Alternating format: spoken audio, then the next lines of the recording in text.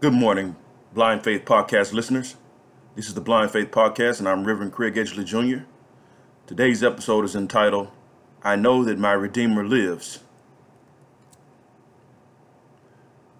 Our passage of scripture is going to come from Isaiah 48, the 17th verse, and it reads, This is what the Lord says, your Redeemer, the Holy One of Israel. I am the Lord your God who teaches you what is best for you and who directs you in the path that you should go.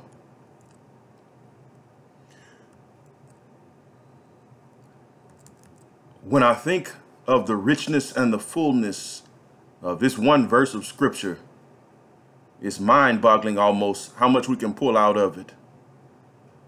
But there are three things that I want to take away from it. And the first thing I want to take away from it is that when I read this scripture,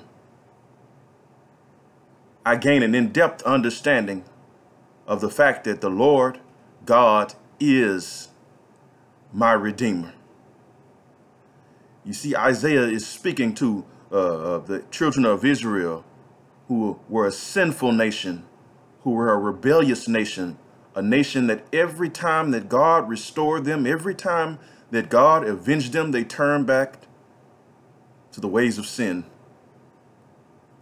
And the beauty of this scripture is that in the midst of how messed up they were, you can still hear the voice of God saying, I am the Lord God, your Redeemer.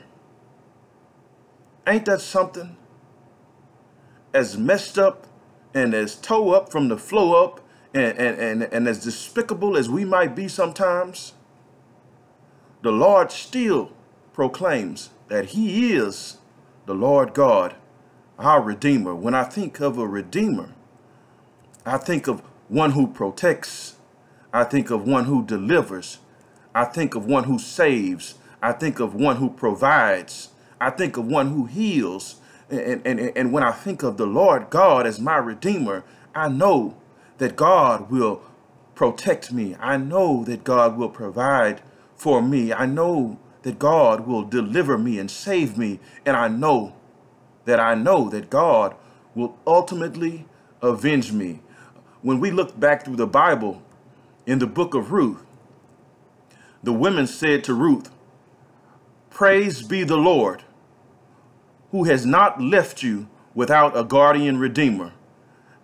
Somebody ought to say that to themselves. Somebody ought to say that to their neighbor. Praise be the Lord, who has not left us without a guardian redeemer. Ruth was a woman who was down to her wits' end. She was down to her last dime. Her husband was dead. Her sister-in-law had bailed out on them. Her sister-in-law had taken the easy road out. Ruth remained faithful to her mother-in-law. Her father-in-law was dead. Her husband was dead. She was broke, didn't know where her next meal was going to come from. And yet, God set it up in such a way where Ruth went out into a field to glean, and there Boaz was, and he even left her some food on purpose. But that's how God works. God never leaves his children without a guardian redeemer. When I look at the picture of Boaz and Ruth, I can see the picture of Christ and the church. I can see the picture of Christ and myself, because Christ is ultimately our guardian redeemer. Christ is the one who provides for us. Christ is the one who protects us. Christ is the one who delivers us and saves us. And Christ is the one who will ultimately avenge us. I'm so glad that when I look at the story of Job, I see this man, this brother who went through sores all in his body, who lost his children, who lost his property, who lost his livelihood. Job had lost everything. Job, there was no place to go for Job but up. And yet, when Job gets to the end of the story, he's able to make the proclamation, I know that my Redeemer lives. Because In this life, y'all, we will go through so much. We go through storms, we go through rain, we go through heartaches and heartbreaks. We go through situations that feel like we just want to quit. We want to throw in the towel. We want to say, that's it, I'm done. But if we look in the word of God, we see time after time after time after time when God establishes himself as our redeemer, our sustainer, our provider, our savior, our deliverer. And if we hold on, we will be able to proclaim like Job, I know that my Redeemer lives. I've been through the storm, but I know my Redeemer lives. I've been through the rain. Still, I know my Redeemer lives. I've had some heartaches, and yet I can say beyond the shadow of a doubt that my Redeemer, he lives. He kept me through it all. He never left me. And I know my Redeemer lives. And then the second thing I want to pull out of this passage of scripture is that he's the Lord God who teaches us what is best for us. In order for God to teach us what is best for us, it's implicit that God alone knows what's best for us. So many times we feel like we know what's best for us. We see what we like. We go to Best Buy and we see that nice big screen TV and we say, that's mine there. I know that's what I should have. And we go to the gathering or to the hangout and we see that nice young lady or that nice young fellow over there and we say, I know that's what's best for me. And in our mind, we have our own agenda as to what is best for us. But beloved, in this life, there's only one entity who knows what's best for us, and that is God.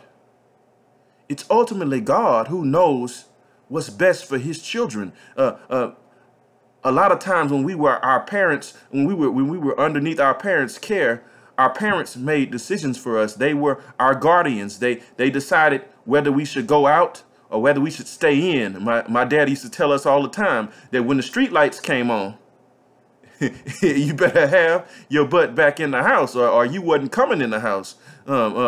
Oftentimes, I tried to do what I want to do and mama would get out the belt and tell me that she knew what was best for me and that she was willing to enforce by any means necessary what was best for me. And ultimately, the reason why parents assert guardianship over their children is because as children, sometimes we get caught up in the fantasy of life. Sometimes we get caught up in the imagination of things.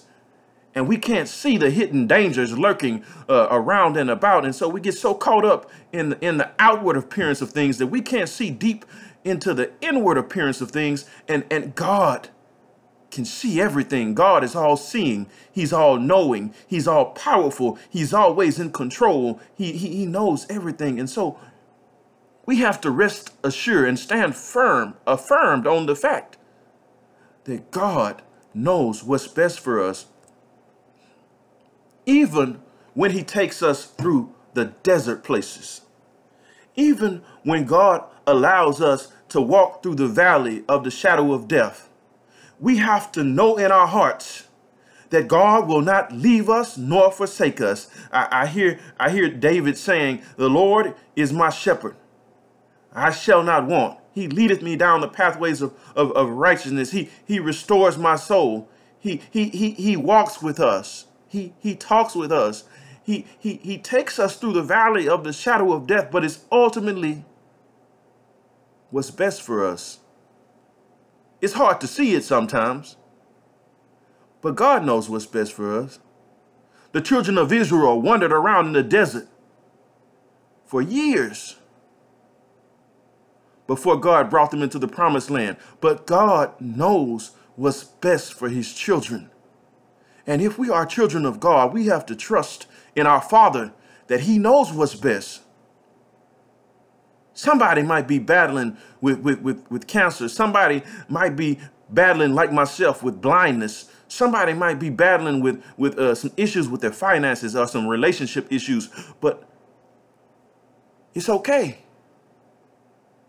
Because God will never put more on us than what he sees fit. And at the end of the day, he knows what's best for us. He knows just how much we need to go through in order to become the children of God that he has called us to be. And God is preparing us. It'd be different if God was just bringing us through the storms and bringing us through all this hurt and all of this pandemics and President Donald Trump and all of this craziness that we're facing in this world today. It'd be different if God was just bringing us through it aimlessly. But God is preparing us to be a people that are pleasing in his eyesight. God is preparing us for a place where there'll be no more crying and there'll be no more dying. God is preparing us for the return of Christ. And we want to be ready in that day. And so sometimes God brings us through things that we don't want to go through. But it's ultimately to prepare us to be ready when Christ returns. The final thing I want to pull out of this scripture is that it says, the Lord God always directs us in the way that we should go. In this life, beloved, there are many ways that we can go, but there's only one way that we should go. There's always more than one way to skin the cat, as some might say. There's always more than one way to live this life.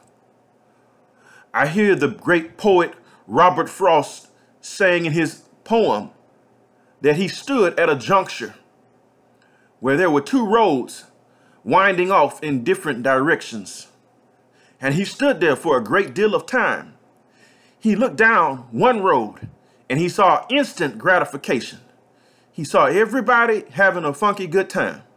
He saw everybody at the Blue Flame, at the strip club. He saw everybody with something in their hand to smoke. He saw everybody with something in their hand, some strong liquor to drink. He saw everybody partying and kicking their heels up and dropping it like it's hot and throwing everything in circles and carrying on. He saw everybody having fun instantaneously. But at the end of that road, it led to hellfire and destruction. It led to eternal damnation. And then he turned and looked down the other road. And he saw a group of people who were going through storms, going through some rain, experiencing some ups and some downs, experiencing some challenges, some highways and byways of life, still pressing on and holding on to their faith and marching down this road. No matter what was thrown at them, they kept on persevering and they kept on walking and they kept on trusting in God. And at the end of this road, God brought them into a place where there were streets paved with gold, where there were mansions not built by human hands, where there were leaves for the healing of all nations, where there were crystal rivers that flow through with beautiful, serene landscapes, and where there was no more sorrow and no more crying, no more dying, no more sickness and no more death. Everything was eternal and everything was a beautiful paradise, a beautiful oasis, where the children were reunited with their Heavenly Father. And as we stand at that juncture here in our lives, which road will we take? Will we travel down the road that less people are traveling down, the road that leads to the ultimate paradise? Or will we travel down the road that's a crowded road where everybody's having a funky good time that leads to the ultimate destruction? I come before you today to let you know that I know that we go through some storms. And I know that we go through some rains. I understand that life sometimes can bring you to your wits' end, like Ruth and like Boaz. I understand that sometimes we have to journey through the desert. But when you know that your Redeemer lives and that at the end of time he will stand on the earth, you can rest assured that we have a Redeemer that lives, and we can rest assured that he ultimately knows what's best for us and that he will teach us the direction that we should go. And if we follow him, if we trust God, if we put our hand in God's unchanging hand, he'll take us to a place where there'll be no more crying. He'll take us to that place where there'll be no more dying. He'll take us through the storms and through the rains. And at the end of the day, we'll look back like the brother Job and we'll say, I know I've been through the hell and high water. I've been through broken relationships. I've lost some jobs. I've endured some financial hardships. I've been through hell and back, but I know beyond the shadow of a doubt now, I can say with all certainty, my Redeemer lives. May the Lord bless you and may he keep you, is my prayer.